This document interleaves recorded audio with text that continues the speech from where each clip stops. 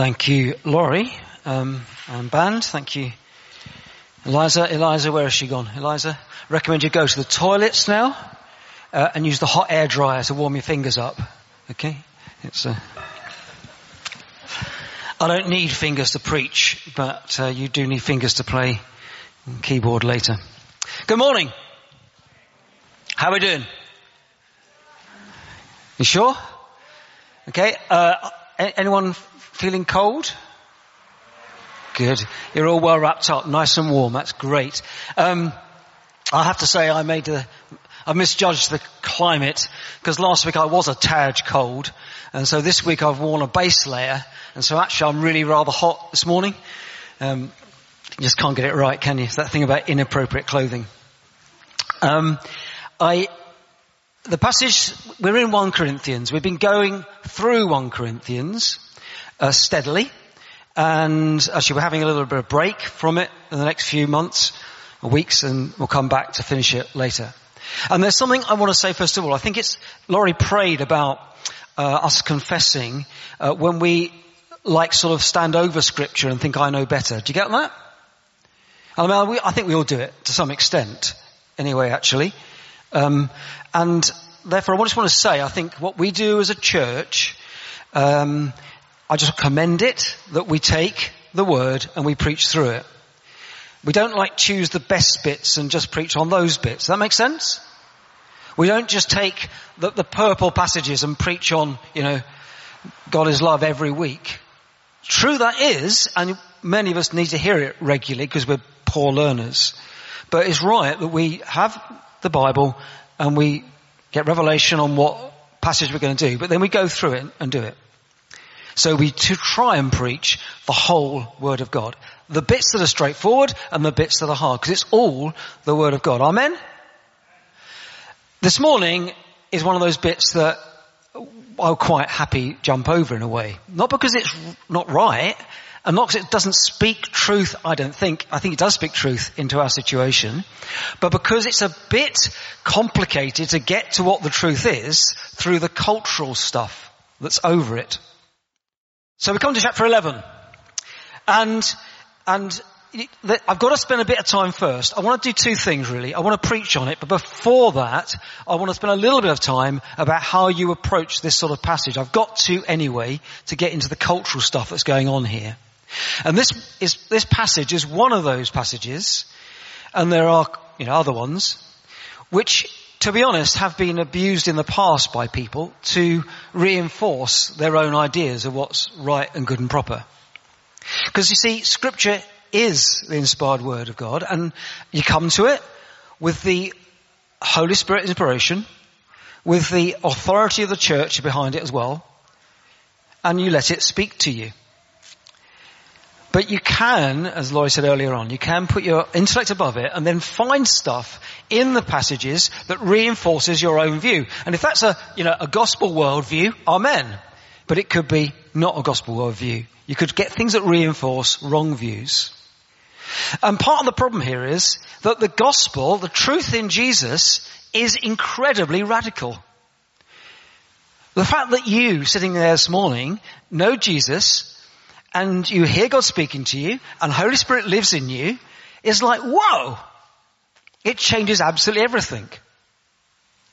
It is a very radical thing, and I don't know if any of us get it anywhere near as radical as it flipping is. And it just challenges all the concepts we have as normal living people in the 21st century, and indeed in the first century, because it is so radical. You are a new creation. Say it with me. I am a new creation. I am a new creation. And because it's so radical, and because it cuts across our cultural stuff so much, not that all of our culture is wrong. And it's certainly not wrong to come with your mind to the Scripture. But if we live too much in our culture and where our intellect is, then we don't get the radicalness of what the gospel's about. That's preamble. So it's good that we as a church preach the whole of Scripture. I want to encourage you, as for the next month, not meeting together like this, but to read all of Scripture. I mean, there are bits, I have to confess, I read John's Gospel more often than Leviticus. But I don't stop reading Leviticus. There's a young person at university now, who I've been talking and praying with recently, but who's been doing that read right through the Bible thing, just to make sure he's read all of it. That's a good thing to do. Okay, here we go. Paul's writing to the church in Corinth. And so he says, chapter 11, verse 2, I praise you for remembering me in everything and for holding to the teachings just as I passed them to you. I want to interrupt this and say things, but I'm not going to. I'm going to discipline myself to read through it, okay? So if I start saying stuff, shout at me. Verse 3, I want you to realize that the head of every man is Christ, and the head of the woman is man, and the head of Christ is God. Every man who prays or prophesies with his head covered dishonors his head. And every woman who prays or prophesies with her head uncovered dishonors her head. It's just as though her head were shaved. If a woman does not cover her head, she should have her hair cut off. And if it is a disgrace for a woman to have her hair cut off or shaved off, she should cover her head. A man ought not to cover his head, since she is the image and glory of God, but the woman is the glory of man. For man did not come from woman, but woman came from man.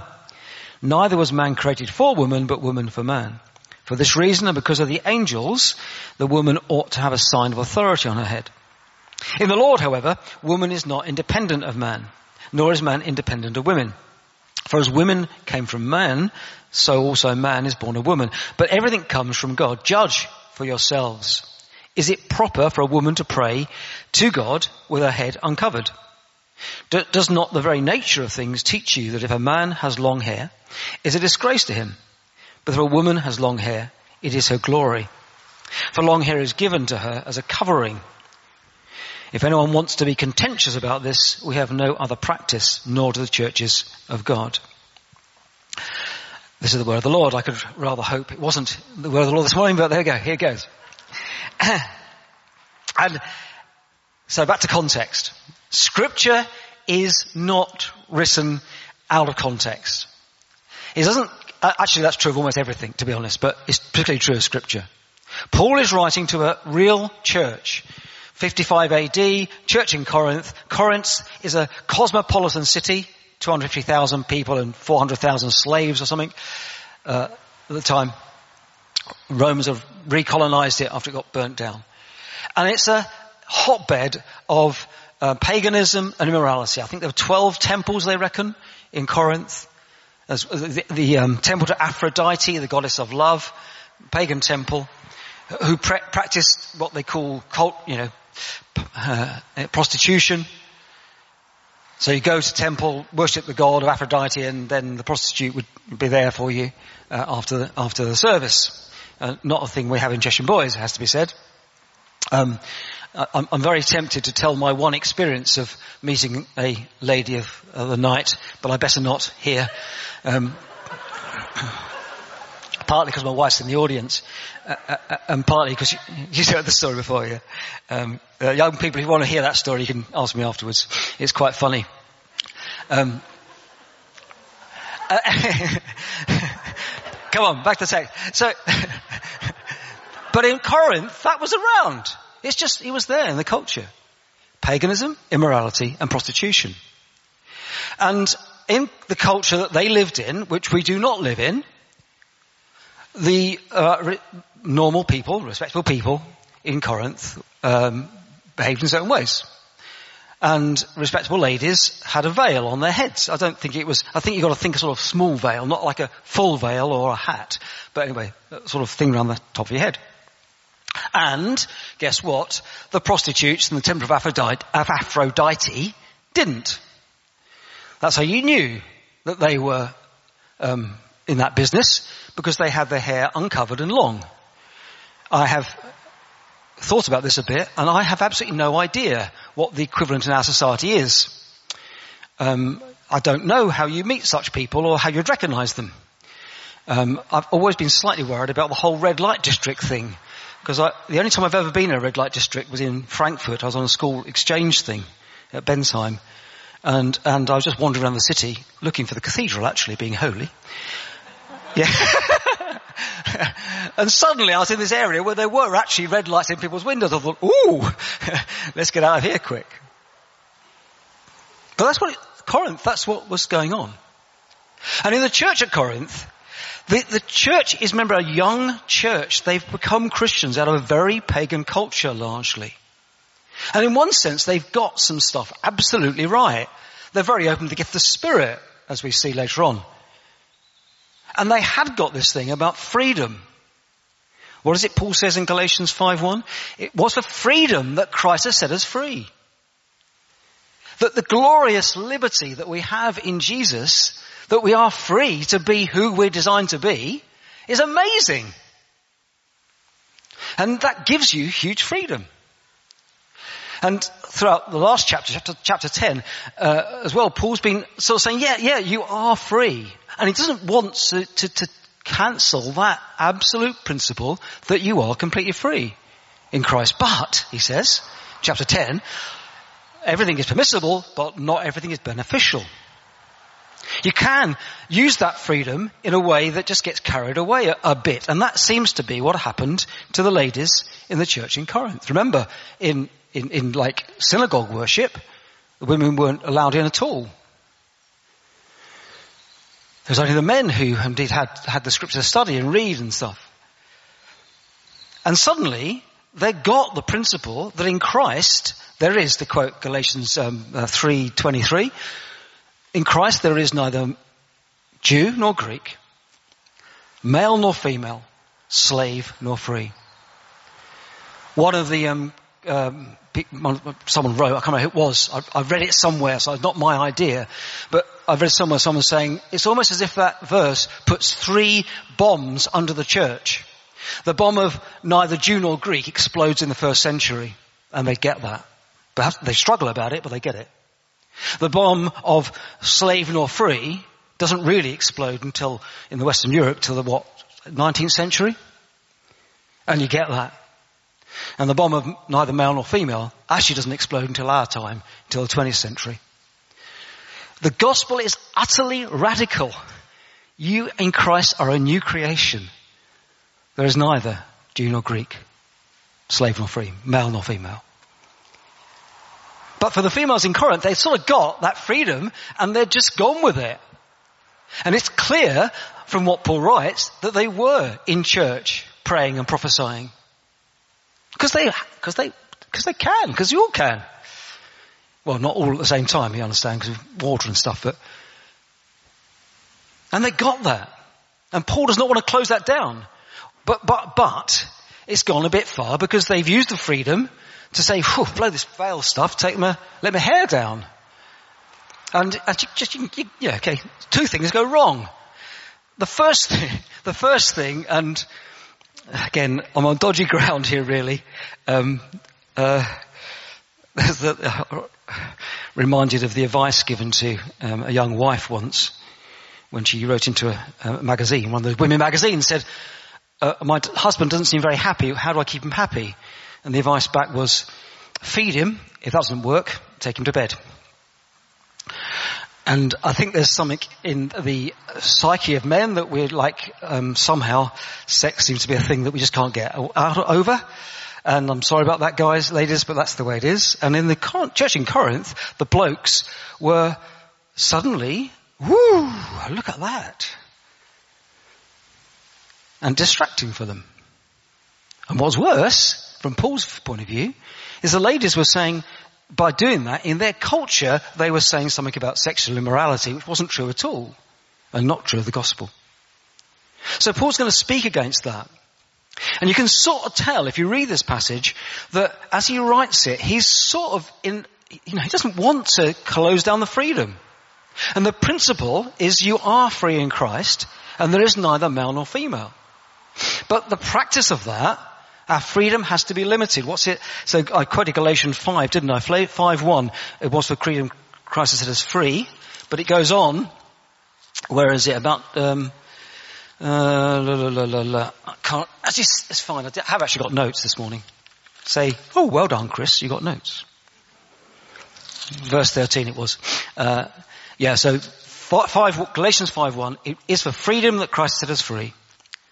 But then verse 13, you brothers were called to be free, but do not use your freedom to indulge a sinful nature. Freedom, it has to be limited in some areas. In Corinth, Paul's saying to the women there, look guys, pray and prophesy, but for goodness sake, just take it down a bit. Keep the veil on, because that shows that you're a respectable woman. It doesn't confuse people. People don't get the wrong idea. It's not distracting to other people in the congregation, because services, your worship services together are really important.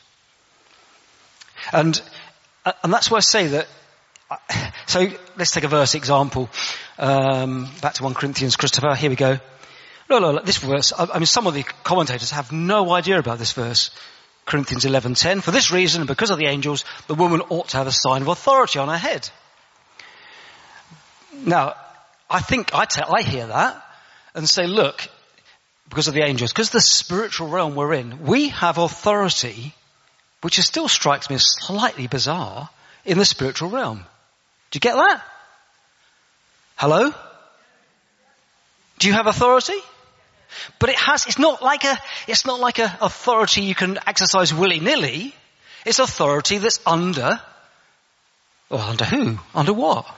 Under Jesus, certainly. Under Holy Spirit, certainly. But to be used with an appropriate respect for what's going on. Why do I wear this thing? Am I free? Do I have to wear it or not? But in a way, it does mark out. I do wear it because it marks out the fact I stand here in spiritual authority, I hope. Lord God, bless my words and may the right words land in people's hearts and hear the truth. But I stand under authority of Laurie and here under other people. And I'm very happy to be under authority at times I am of Di or whatever. It's not a gender-based thing. And I think Paul's saying here in that verse, there should be a sign of authority because a sign of their authority. It's not that the women are subservient in that sense. They have authority because of the angels, do it properly. Exercise the authority you have in Christ, the amazing truth that we are alive in the Spirit and we have this unbelievable gift from God that we can see and begin to see what's going on in the spiritual realm and take authority over the enemy. But do it appropriately. Do it under the authority of the church. Don't push that freedom thing beyond the point where it distracts people in the church. And let's be honest, that does happen sometimes. Not in that particular way. Our culture's different. But it's very, very possible for us to bring our freedom in Christ into meeting together, be that like this or in Zoom, and do stuff that doesn't help people, doesn't build people up. And that's Paul, I think that's okay, I'm moving on to the main thing now. That's what Paul is saying to the church there, and I believe the message for us this morning are those two things. One, you need to be intelligent, sensible, mindful of the value of meeting together. I suppose in a way it's become more, I wrote that on Thursday, and it's become much more like, I don't know, hasn't it? I mean, it's cold here, isn't it? A bit. And it's a bit funny, isn't it? We're in a barn, for goodness sake. What's that about? But it's good to meet together. And we'll be meeting together electronically, I guess, for 4 more weeks. And those times are really important. The word Laurie quoted earlier on. When you meet together, it's really important. Be intentional about it. Meet together and bring to that the freedom you have in Christ. But do it because you want to encourage people, to build people up. This morning when I finished talking, we're going to worship and we're going to encourage people to go around and ask for words from the Lord for you. That's great. But that's still the same if you're on a Zoom call with 3 other people. Be aware of Holy Spirit and try and speak words of truth and life. Di and Wendy were talking about that on someone's doorstep. That's the second thing. The first thing is the importance of intentional togetherness when we're together. And the second thing is it does matter how people see us. Look guys, the gospel is radical enough. We are people who believe that God is real and speaks to us. Yes? If you go in the street and say that, people lock you up. Agreed? They think you're slightly on the loony side of whatever. Well, really, there's that radical thing. And I don't know if, I think Di, I'm using you as an example, do you mind? You sure? I'm sure she doesn't use the same language quite on the doorstep of a lady in the flats in Chalfont Heights as she does here, do you? Right? She has freedom to say what she wants. But we are called to be a light in the world. We are called to represent the truth of Jesus to the community. And that's got to be in a cultural way that works. Do you get? You can't ignore culture. You can't. Some groups have done that, haven't they? And Christian groups have gone away, lived in the jungle. We'll have our own culture and blow the world. It can just go. That's not what we're called to be. And Paul wants the church in Corinth to be a church that outsiders say, wow, they know Jesus. Not, wow, they're really off the planet. In their case, this thing about cult prostitutes, I don't know what it is for us quite. But I want to encourage you, secondly, to not give up speaking truth outside this building. I think one of the dangers of lockdown has been a bit of more division between the life you live outside and the life you live inside. And I want to encourage you, church, to continue to do what Di was modelling. Well, she's got an opportunity so that when you go into Costa and there's a witch giving you coffee, you say something. Not probably what I would say if it was, one of the young people here doing it, because they know the right language. Or do you duck it? Are we light to the world? And that's, I think, Paul's concern. The principles here are, the principles of the New Testament I will absolutely stand on, are as there's neither male nor female. I haven't got time to go into the headship argument. If you want to talk about that, let me know. I'll talk about that with you as well. Just put out one thing really there. That's the principle is though. That's the fundamental gospel principle. The practical thing is, today, church, I want to encourage you to not give up meeting together. There's a danger, I think, in going into the second lockdown that we sort of got zoomed out and we don't do stuff. Don't go there. It's important. Meet together and bring the best to it. And secondly, that we continue to be a church that shows the love of Jesus and the radicalness of being a follower of Jesus in our world.